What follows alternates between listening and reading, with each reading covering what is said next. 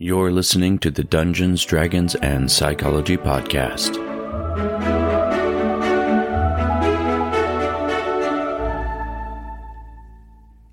Hello and welcome to the Dungeons, Dragons, and Psychology Podcast. I'm your host, Robert Walker, and today I'm joined again by my good friend, Dustin Archer, who's been with me a couple times in the past. Welcome back, Dustin. Thank you so much, Rob.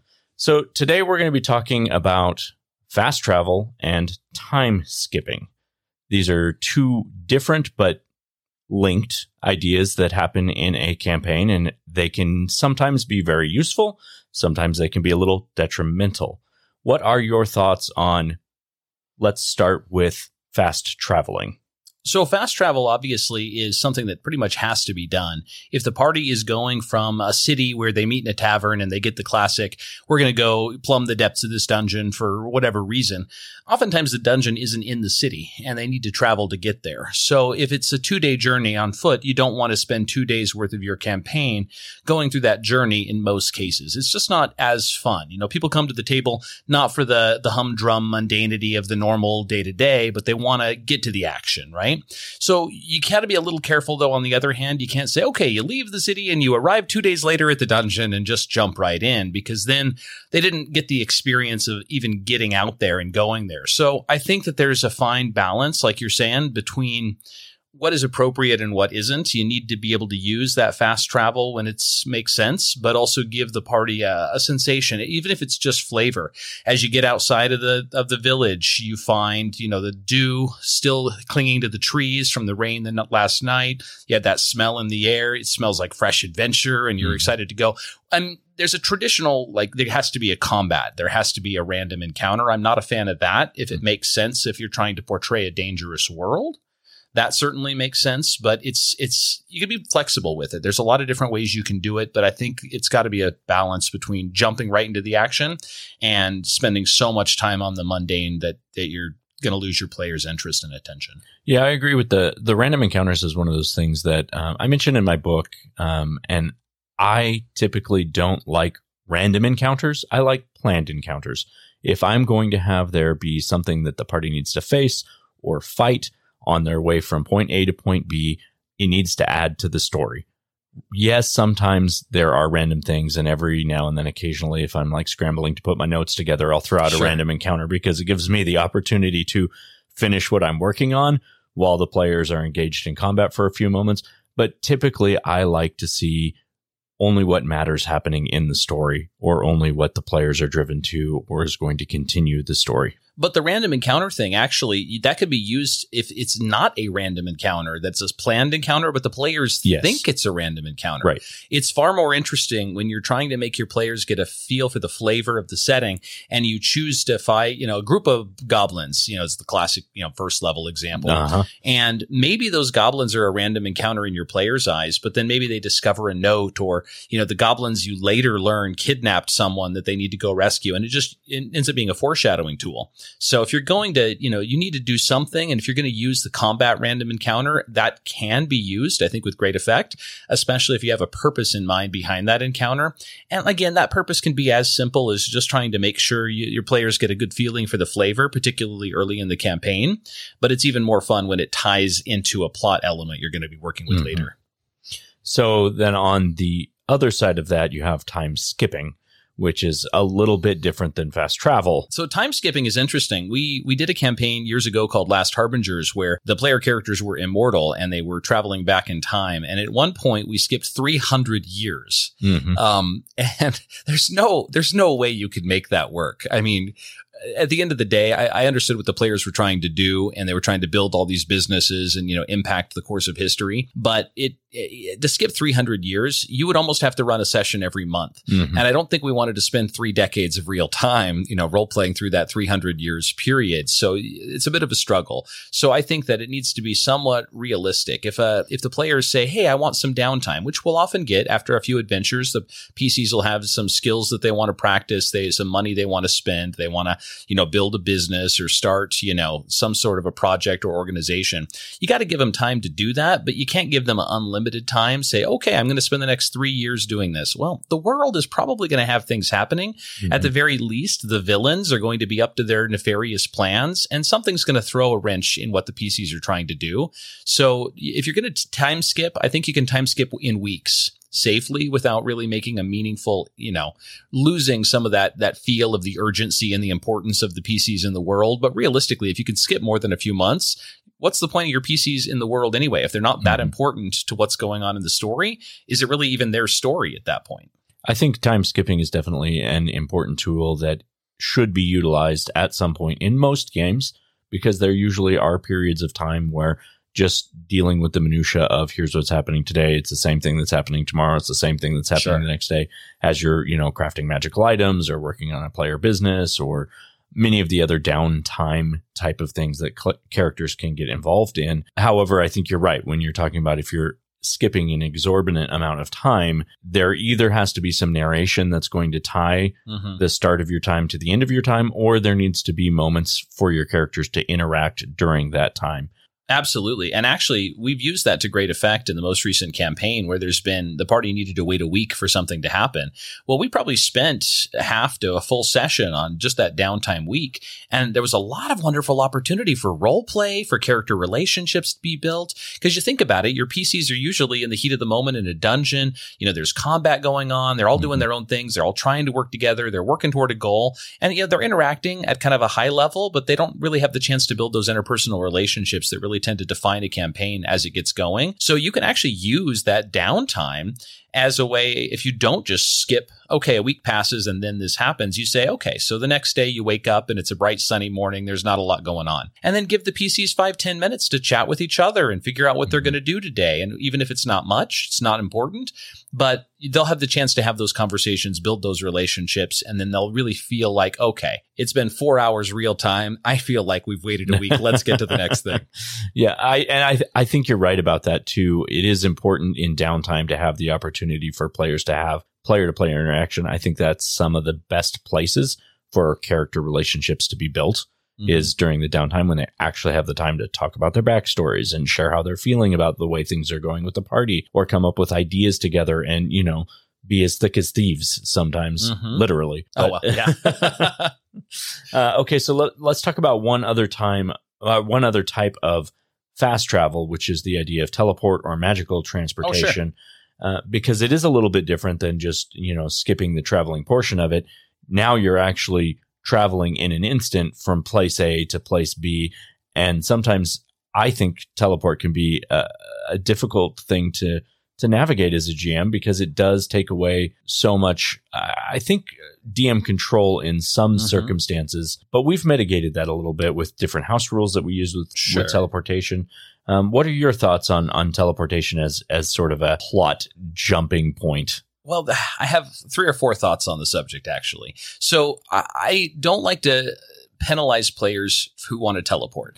I think teleport is a wonderfully powerful ability that truly gives the players the ability to experience your world the way they want to experience it. The house rule Rob mentioned is we just don't let players teleport to a place they have never been.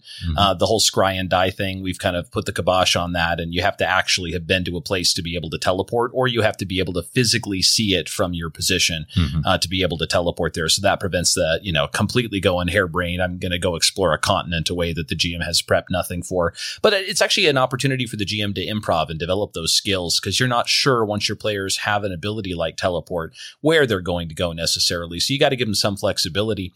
The way I like to mitigate that is I like to really stress the ardor, the difficulty anyway, of traveling at low levels. If a group of party is going to, a week away, I want to spend an hour outside of combat describing all the difficulties of starting their campfire in the snow, or, just dealing with getting lost in the wilderness, and make them feel miserable at low levels.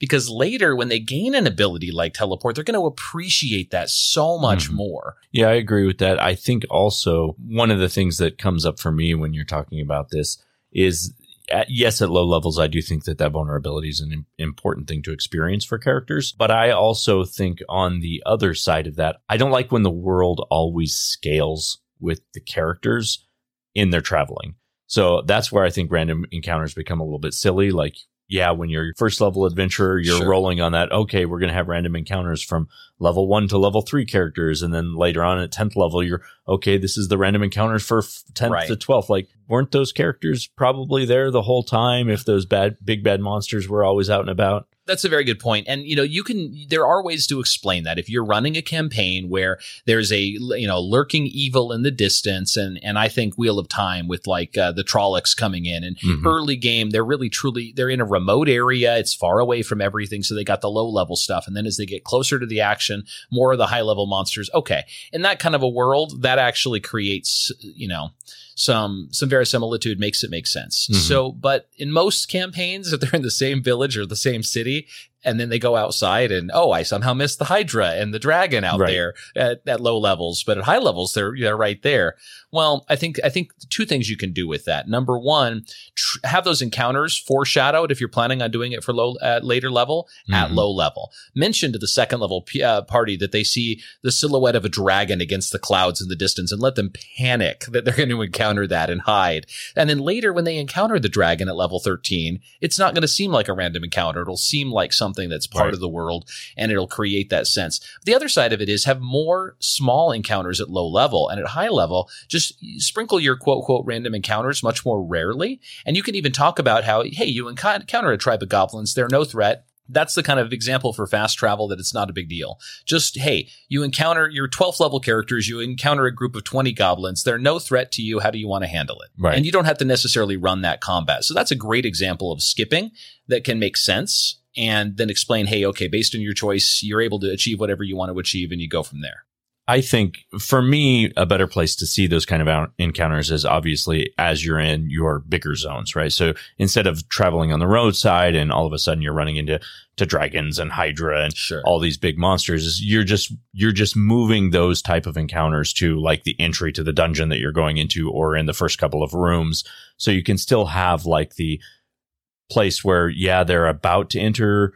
It's at the end of their journey. There's a powerful guardian that's protecting the place. I think that makes a little more sense than the city streets that are paroled by the city watch, or, even early, like if they're traveling those same paths that they've been down a bunch of times before, unless there's some cataclysmic event or like the notion of the big dragon took up roost and now it's something that they're going to have to deal with.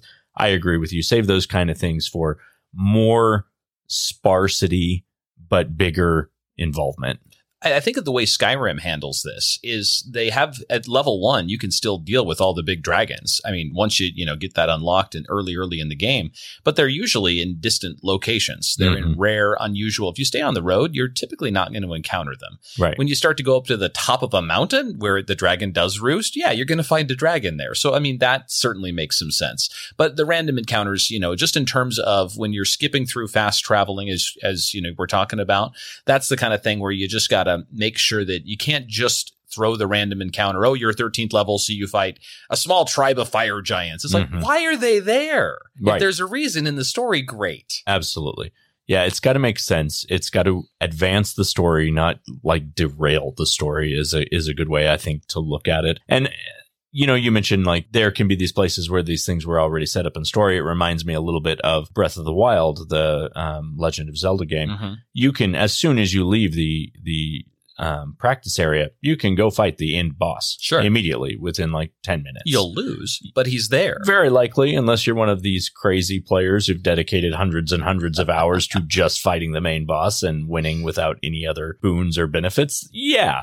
You're going to lose. It's going to be a TPK if you're going to run off and face the BBEG at the, end of your first session. But when we're talking about this whole, notion of both skipping time and skipping, the travel distance and fast traveling, really low level characters should be able to have a lot less flexibility in doing either of those things. And as the main plot begins to get told and the players are more involved in the fate of the world, it makes sense to skip over the 1 week that they spend, going through the wilderness and then just, go through a, 2-minute little narrative of what's going on and then jump right back into the action. So I think that's mostly a level and power dependent thing more than anything else. At low level, they have to feel the struggles to appreciate the lack of them at high level. I see your thoughts on teleport, that a 20th level character, okay, they're just going to teleport into the next dungeon where the boss is and the fight starts. Yes, but high level powerful people can stop those type of effects too. No, So, you're definitely right. There's protections and things that can be put in place as a DM. If you're not ready for a party to take that step, sure. you can always say, sorry, there's a dimensional anchor or there's this. Yeah, you can get closer if you want, but you're still going to have to make the final approach where they're going to have the opportunity to see you coming. Exactly. And you don't want the high level play, which, frankly, if you've played from the very beginning up through high levels, you want to give your players a chance to feel special, feel strong, but you don't want the story to just immediately end because, I can teleport to the boss and now we can fight him and we're going to win. No, a smart boss, a smart villain doesn't need to be 10 levels higher than the party. They could be 1 or 2 levels higher, but they're going to set up a situation where the party is going to have used some resources before they get to them. So I just assume that any spellcasting, BBEG, which arguably most of them are going to be, is smart enough to think about, okay, so I have this terrible plan to corrupt the world. Someone's going to try to stop me. How am I going to try to stop them from doing that? And all you do is, and then that allows them to skip through the things that aren't really important to move on to the action. But when it's a major plot hinging event or a series of, dungeons or your final chapter in your campaign, then they don't have the luxury of skipping that because that's not what you want them to skip. You want them to skip the stuff that's not essential to the story at the later points.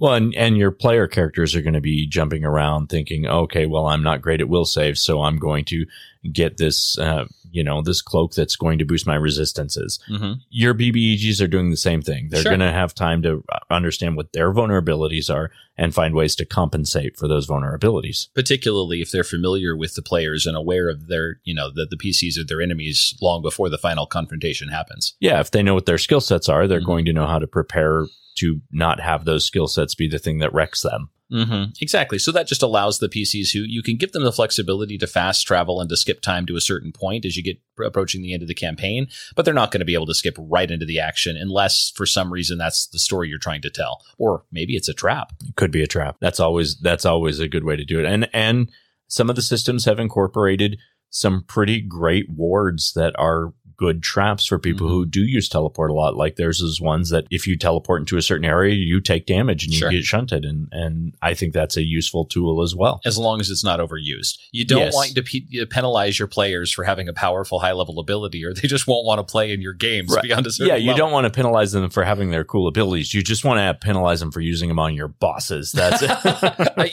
You say that as a joke, but I completely agree. Well, I mean, it is a fair trade, right? If you're going to try and scry and die the big bad evil guy, then maybe you need to get a little slap on the wrist. Sure. We've talked about this before, but at the end of the day, in your final confrontation, if a PC or 2 dies, all the better. Yeah, I agree. Yeah. I like a final battle that takes it really down to the wire to the last 1 or 2 players standing. And they know that one more hit from the bad guy, they're going to drop 2. They squeak off that, lucky roll and have that moment of elation because everything was so close to just falling the other way. Mm-hmm. Absolutely. Okay, let's go ahead and jump into tricks of the trade. On today's Tricks of the Trade, we're going to be talking about a couple of fun or interesting ways to fast travel or to time skip, or ways that could be used in your games that might make it a little more interesting when you do these things. I'll go ahead and start first, and one idea I have is setting up teleportation circles or portals throughout your world, but whenever you use them, you still have the same amount of time pass that would have passed as if you had walked that distance. There's no danger. There's no risk of a random encounter. You experience it as though you just walked through a threshold, but the time passes anyways. It's almost like you want to grab a newspaper on the other side or a crier. What's happened in the 3 months that I've been gone? Yeah, and I thought it would be really cool too if they had they had arches or they had like tablets around them or that says, here's the destination. Here's how much time you're going to lose when you walk through this door. Sure. So you're always aware of here's the cost of fast travel. It's interesting. A cost not in money, but in time. Right. That's unique. I like that. Well, when we're talking about, different ways to time skip, and obviously, there's a lot of basic ways that work very, very well for a lot of different campaigns. But we're about almost a year into my Tollus campaign right now, and we're to about the halfway point in the story that the general bones that I've conceived. So we came up with an idea that I'm calling intermission, where we're going to basically take some time off for the campaign. And part of the reason for that is the PCs are about to reach a point in the story where they're going to need some downtime, some serious downtime by months, if not a full year of downtime.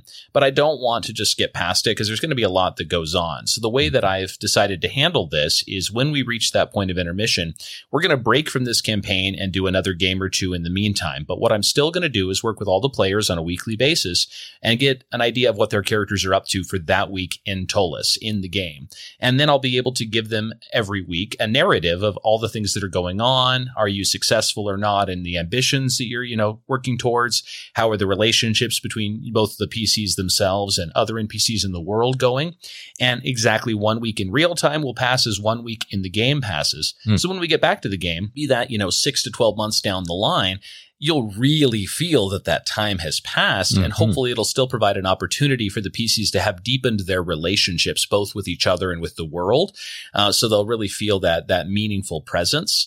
And it's still flexible enough that, that could be 6 months, it could be 12, just depending on, what goes on. But I think they'll appreciate the amount of time really passing. And then the next time the players want to skip 3 months, they're going to hesitate, just like they would in the real world, because who really wants to skip 3 months most of the time in the real world as well? It's an interesting concept, and I'm excited to see how it plays out, because it is something that we haven't done before.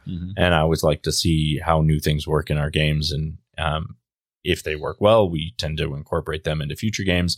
If they don't work well, we tend to scrap them. But I love the idea of trying something that is so drastically different from any way that we've done time skipping in the past. So I think I'm looking forward to seeing how this works. It's funny you mentioned, actually, we're kind of play testers. We've done this for so many years. We can tell all the listeners what works and what doesn't in our experience. And we'll be your beta testers for some of this stuff. So feel free to share some ideas if you want us to try anything bizarre and weird you're thinking before you do it with your real group and potentially prematurely end a campaign. Right. That's true. Yeah. Check back with us in 6 months and we'll update you on how this has worked. Absolutely. Okay. So another idea that I had is similar to this. Sort of similar to your idea a little bit, but it's the idea of when your characters are building their backstories to also have them include a section of what they will normally be doing during downtime or during time skips. So that way you don't actually have to spend the time saying, okay, what are you doing for this next 3 weeks? What are you doing for this next 3 weeks? All around the table and spend an hour for everybody explaining. You can just ask, hey, is anybody doing anything differently than their character normally does during downtime?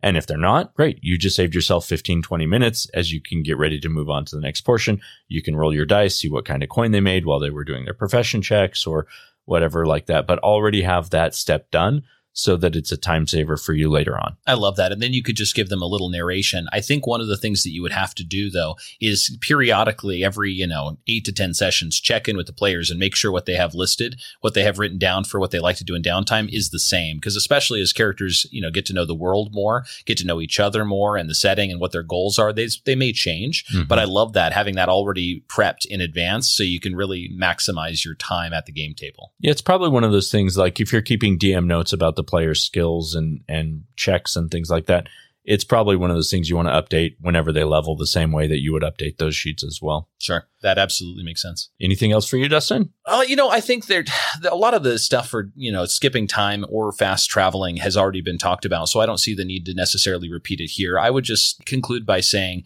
listen to your players and chat with them about it. Get an idea of what they're most comfortable with. Some players like myself are going to really want to get into the nitty gritty and if we're going to spend a week traveling to this destination, I want to spend 3 sessions suffering through the misery of that travel. But that's probably not every player, and that's certainly not every group. So I think it's good for a GM to touch base and get an idea with their players, and also to set proper expectations. Let them know if you have any house rules about teleport. Let them know kind of how that's working, and ideally before they get the spell. Right. So if you have that good line of communication on how you're going to handle fast travel, and you get a good idea of what your PCs are expecting, I think it's going to contribute to a more successful campaign. I agree. And when you do a session 0, it's a good idea to find out what your players think about time skipping in the first place, because some players might say that, hey, we don't really like the downtime stuff.